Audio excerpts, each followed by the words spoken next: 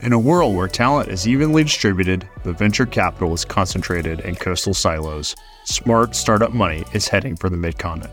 Welcome to the MidCon Markup, a podcast that uncovers the inspiring stories of our visionary tech entrepreneurs and the investors who believe in them. I'm your host, Cody Merrill with Cortado Ventures. Listen, learn, and make your MidCon Markup.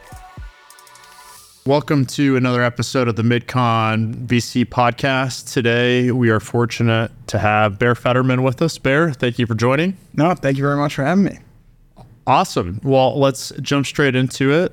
First, do you want to give us just a basic primer on what you're doing now, and then we'll kind of peel some of the layers back to the onion?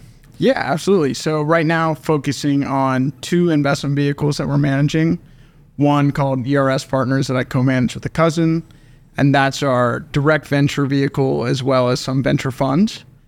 And we have 14 companies so far in our portfolio, and then also some fund allocations. And the second one is a little more substantial vehicle called Chauncey's Tree Capital, single family office that is solely allocated to funds. And through that, we have some venture exposure as well, some credit opportunities right now, also some real estate. And the big one that we're working on, I've been talking with Nathaniel about, is trying to do our first equity opportunity fund through a multi-strategy hedge fund manager. Very cool. Well, look forward to digging into some of those deeper later on in the conversation. But first, can you walk us through, what were the early years like? What was the upbringing like, schooling? Where did you live? What did you want to study? And then how did your career progress between all the different avenues of your interesting background? Yeah, for sure. So born and raised in Oklahoma City. Pretty typical upbringing. I went to Westminster Lower School, kindergarten, all the way through, jumped over to Heritage Hall, and I had a great upbringing in the sense that we were able to travel a lot, got a lot of exposure to different areas, which I look back on and hope I can provide my kids the same opportunities. It just gives you such a good lens on the world. And then going into high school, it's just typical high school experience, doing really stupid stuff, getting in more trouble than I should, but also maintaining good grades for the most part. Really focused on sports, love playing tennis, basketball. And opportunity came for college and had to make that next decision. And as you can imagine, being from Oklahoma, a vast majority of your friends, at least in my case, stayed in Oklahoma, either OU or OSU. I decided to take the plunge, jump out of state for a little bit, and ultimately ended up at University of Southern California, which I know is a little sacrilegious to say at the moment, especially for OU fans, considering the Lincoln Riley jump. But I was in the Marshall School of Business out there for 4 years. When I first started, it was I was on that banking to private equity route that you see a lot of people going to undergrad for, and it's really all mapped out one by one. So first summer at a bank, second summer wealth management firm, third summer at a real estate private equity firm. I was at Colony Capital, which was run by Tom Barrick at the time, founder, CEO. Good story for how I got that job, actually. And it was actually there where Tom, he had went to law school himself, and he encouraged me to pursue law school. Thought it would be good mix with, one, my personality, two, the advantages it gave him coming out of, because he switched from this legal career and then ultimately started working with the Bass family, and then that led to this extremely successful investing career. And understanding that, I decided, all right, let's take the LSAT. If it works out, it's not going to set me back. I can make that decision after we get the scores back. Ultimately did that, so decided to forego the banking and private equity route, at least for 3 years, put a pause on it, and pursue law school. And really jumped right through. Looking back on it, probably would have taken a year or two off just to kind of more fully consider what I wanted to do, but ultimately ended up at Harvard Law School. Graduated in 2019. But when I was there, to your point, we were discussing a little off camera before, I never really went with the intention of being a practicing attorney forever. Maybe that was a little naive of me, a little short-sighted. But when I went, it was really towards this career of ultimately making it in the investing world. Because when I was at Colony, when I was at the banks, I absolutely loved it. Loved the analysis, loved decision-making process, loved going to investment committee meetings on Monday. I knew that's what I wanted to jump back to. So when I was in school, I was really focused on that, whether it be international finance law, hedge and private equity fund law, venture capital law, like you name it. international tax, whatever. I was trying to get as much transactional exposure as I could.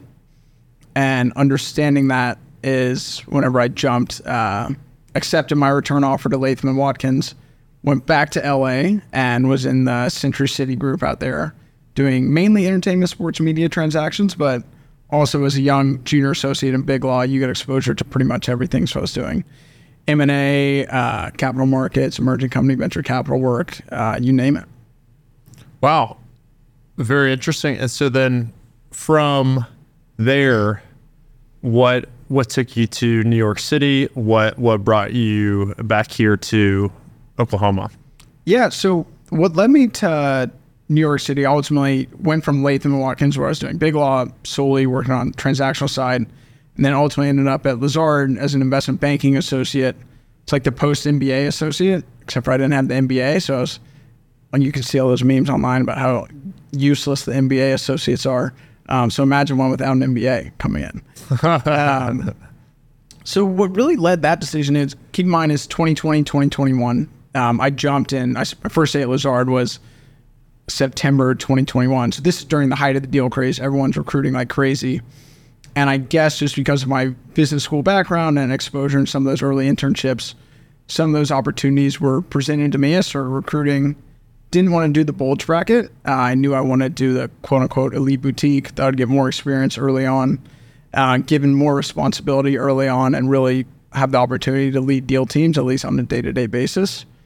And understanding that is when I made the decision, okay, I think Lazard would be a good fit. And it was a great opportunity. Loved it. But more to your point, about the same time, even earlier, is when I started having conversations with investors and venture, which is what I was really interested in at the time. And no ego whatsoever. When I was still Big Law at Latham, I literally just started sending out emails, probably over 100 cold emails. So anyone just absolutely dropped the ego. Had a ridiculous response rate. Probably had like 50 people get back to me. And the recipients of those emails were HLS, who graduated, now working in finance or investing, or USC, went to law school, now working in finance or investing. And I didn't reach out to them like asking for a job. It was really, okay, I see you've done this with your career. I'm looking to do something similar. What advice would you have for me? And coming out of those conversations was really twofold. One, you can make the jump to investing straight out Big Law, but it's going to be exceedingly difficult. It's better to do, one, get some investing experience, and two, the ideal route, probably go to a bank, get that traditional banking, investment banking, financial modeling background. So I did both of those. One, the banking step was jumping over to Lazard, and the direct investing step was setting up this ERS Partners with my cousins as kind of a pooled capital vehicle, because again, 2020, 2021, when everyone in the world turned into a venture investor, some more successfully than others, we were presented with really interesting opportunities. But the issue was capital was so commoditized at that time, and I was fully self-funding all these investments, as were my cousins. So $50,000 checks, $10,000 checks that we could write individually, whatever, weren't going to change anyone's cap table really, and they weren't going to go through the effort to put us on. But when the four of us were able to combine our money, it actually started making sense from at least a founder perspective to include us. Thought maybe we have some valuable insights. Cousin works in Israeli high tech. I had some Big Law working with some emerging company clients. So I had some value add to bring in addition to the capital. And so we started investing out of that January 2020, and that has led to a 14 company portfolio at this point, as well as some fund exposure. Wow. So can you give us a sense of how you make decisions between how much to allocate for VC funds versus how much to allocate for directs? And then on both the VC side of the equation here, what components of a thesis are most attractive to you? And then for the directs, like what's your stage, sector, what's the investment thesis there? Yeah, so I will start with the difference between allocation. We learned this lesson as we were going, because again, this first investing experience any of us had, we started off, it's our second investment ever, has been by far our best investment, at least to date. We still have hopefully some winners that are very early thus far. And we're just writing relatively small checks. Our investment in Paris, I think, was like $75,000 to start. And just not understanding the mechanics as well as we should have. We're investing, as much as we're investing direct, is the same exposure that we would have to our fund investments, at least out of that vehicle. And part of that was not even understanding the drawdown structure. It's like, okay, we're going to make $100,000 commitment or $400,000 between the four of us. And then what we've come to realize since then is like, okay, we could really increase that because, as you know, that's a capital call structure. So you're not having to throw up all that liquidity immediately. And as you still have other income from other opportunities coming in, it would have been probably better to increase those allocations as opposed to going in so much on the direct side. But what we just found is we like the investments out of that vehicle. We like the investments into the funds, especially when they provide SPV and direct investing opportunities. So we have exposure to a bunch of different funds, and then in turn, they offer us those direct investing opportunities. But when it's all, and you like to think that every money manager, and like I know Cortado does, having spoken with the team, they like to think other people's money just as important as their own. But this is a fully self-funded vehicle. So our direct investments, we're going out and we want to make sure that we know the founder or CEO directly. And part of that is we're not changing any companies, like the life cycle, the tenure of any of these companies, just with our checks. They're just not big enough. We don't have the cachet, whatever. But what we can is provide everything that we have to that company, whether it be contacts, advisors, any help that we're able to provide directly, we're going to do that. And also, it's a learning opportunity for us and just building those relationships, because that's what we find most energizing. Just going in and talking to the founder, talking to the entrepreneur, and learning the lessons and what they're going through, and just being as helpful as we can be, because we view it as just as much a learning opportunity for us as it is an opportunity for them to get more capital. Give us some highlights of biggest mistakes that you've made as an investor. Starting to invest in venture funds in late 2020 and early 2021, just because the valuations were a little crazy. Like I said, we got super lucky with a couple of them in there, especially our cybersecurity exposure. But I don't know, maybe as we started in that stage when the hype cycle was as elevated as it's probably ever been since 2000, 2001.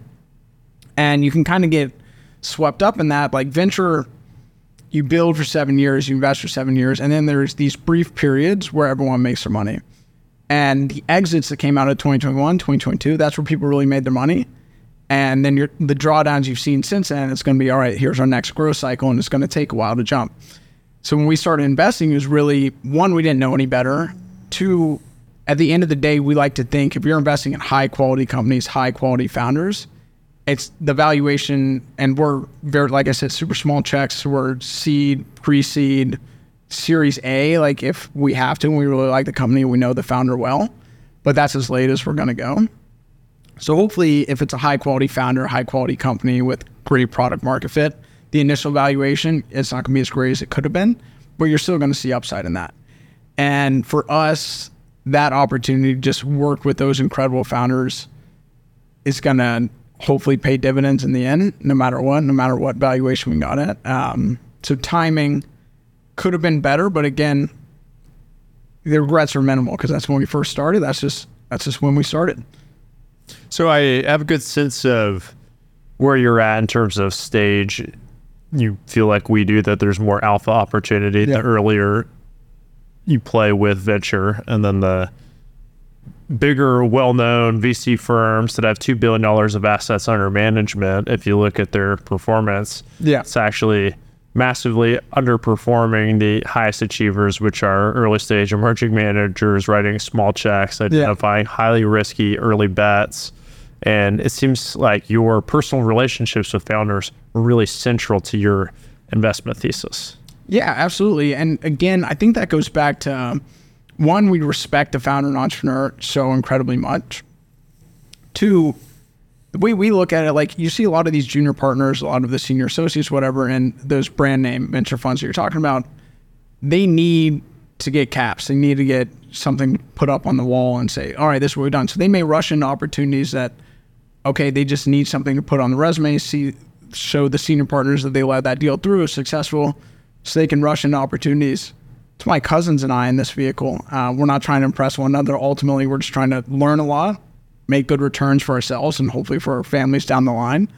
And that's where we're able to see those opportunities. And it's really about helping like the entrepreneurs as much as we can, because one thing we're really proud of is the majority of our opportunities after those initial ones through the funds and through the SPVs that we were offered, majority of our opportunities we've invested in since then are through referrals from our existing portfolio companies, which I just think is the best vote of confidence that you can get. And when you're able to provide back to your fund, back to your portfolio companies, more than just capital and say, oh, we'll give you this check, like that's a significant value add and where they're going to feel that same appreciation towards you. And when I was talking to Nathaniel, because I mean, obviously your guys' fund one has been incredibly successful. That's where I'm knock on wood and it's able to see that through maturity. One of the things that I really like about the Cortado structure and the benefits that a firm like Cortado provides, where it's not about the bells and whistles, it's not about the shiny objects, it's really about, all right, we're building this as a company, we're trying to bring it up. It's almost like an entrepreneurial, like a portfolio company you'd invest in. Like that's how I think Nathaniel and your team views it. Correct me if I'm wrong, but in conversations I've had with the team, it's really the capital is the initial stage, yes, after the diligence. But then when I was talking, it's, all right, we're going to introduce them to so-and-so. We're going to introduce our senior advisor that's an expert in this field. We're going to introduce them to an LP in this field that could be a great customer going down the line. And it's those intangibles that funds are able to provide that I think really set the great ones apart from the good ones. Yeah, and in early stage venture, that's where you really have an opportunity to put your thumb on the scale. Yeah. And so for us in our diligence process, we want to know that within our GP base, within our LP knowledge base, that we have expertise, that we can make early customer introductions. And the best way to get high returns is to control as much of that process as you can. So yeah, in complete agreement there. Can you give us a bigger sense of sectors that are interesting for you? I know you mentioned some cybersecurity, but over the next 10, 15 years, what sectors are you bullish on? What are you bearish on? Yeah, I mean, I could just be like everyone else, talk about AI, but I would do so unintelligently for sure, and for sure with a sense of ignorance, because I'm just not as comfortable speaking about it as I am other sectors. But like you said, where we've seen initial success, and I think this goes to your point about the GP value add, the LP value add, is cybersecurity has by far been our most successful investment thesis thus far. And a lot of that is just understanding the proliferation of threat actors out there and that it's not going away anytime soon. As you see more companies migrate to the cloud, more companies migrate to this hybrid environment, those threats are going to continue to be out there. But more so than that, like I was an attorney, my cousin works in high tech. Actually, all three of them do are active in the fund. What we're able to provide those companies is just a network of successful exits, successful founders, successful funds that have shown tremendous returns and tremendous advisement of cybersecurity companies, and we're able to connect them to those opportunities. So that's just, one, can help the fund and our portfolio companies, but two, also a check on us. Be like, hey, we're presented with this really interesting opportunity. Founder seems great deck, but what does all this technical jargon mean? And then, like you're saying, at Cortado does so successfully, we can then flip that to advisors that we rely on, say, hey, what do you think of this? For example, I know that my cousin, who is close with Mickey Bresman, the founder of Sidbaris, we're making an investment in another company, a cybersecurity performance management company called Onyxia, which is really new. Presented it the opportunity to Mickey. Mickey used an investor as well, and he said, hey, I like this founder, I like this tech. I think it's going to be a space that you're going to continue to see growth, and I think it's worth putting some weight behind it and see how it plays out. And for us, that stamp of approval by a founder that's proven so successful in our portfolio thus far, like, all right, let's get to diligence. Yeah, founders really are the best referral. They're the best people to have on the board. There's a authentic empathy that only exists whenever you've done it before.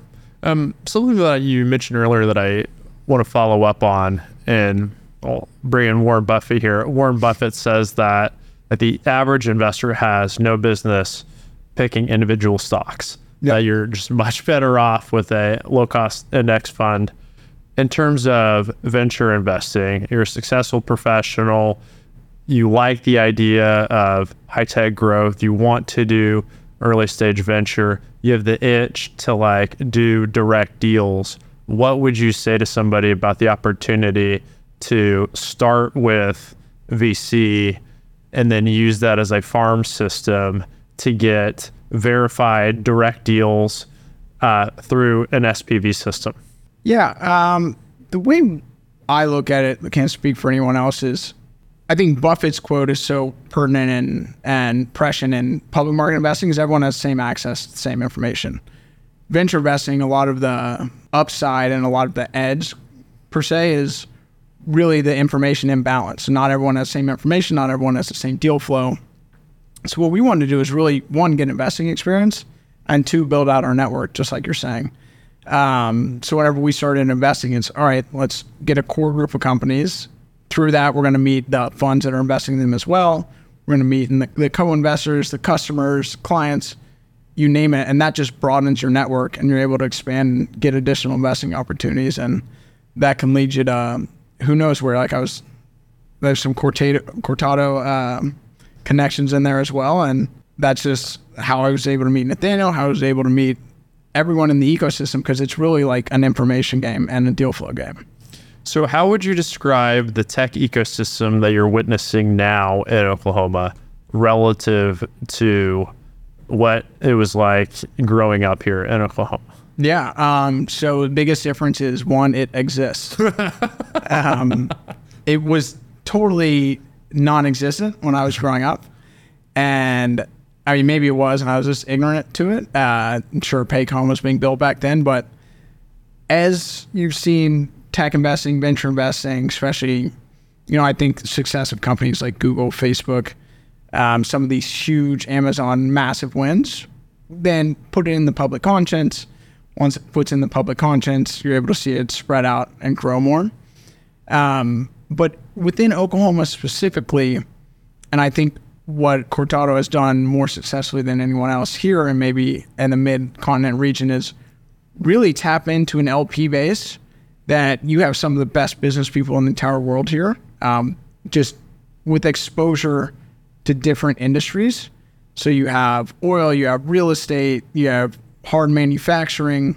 So really core business people, advanced foods, that have done extremely successful investments, have built extremely successful companies, but venture investing, high-tech investing just wasn't in their consciousness.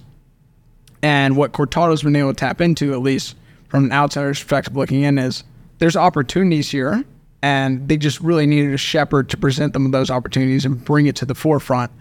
And I think what Cortado's done a great job of is really bringing that awareness more so than anything. And it's not even companies that are like being built in Oklahoma City, being built on Broadway right down the street.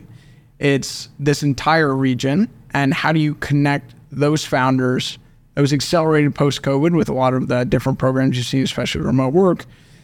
And how do you bring those founders to the forefront of the minds of some of these family office investors, some of these extremely successful businessmen and women?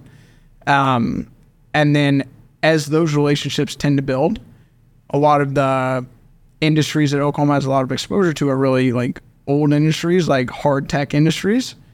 And seeing what tech can bring into those, I think, is a real differentiator. Maybe there's not as much penetration in those industries with tech. And within that becomes an opportunity for some companies to build and really grow within those industries. Wow, that was a very eloquent explanation of Cortado's thesis to a T. I try, yeah. Well, that's great. Anything else to add?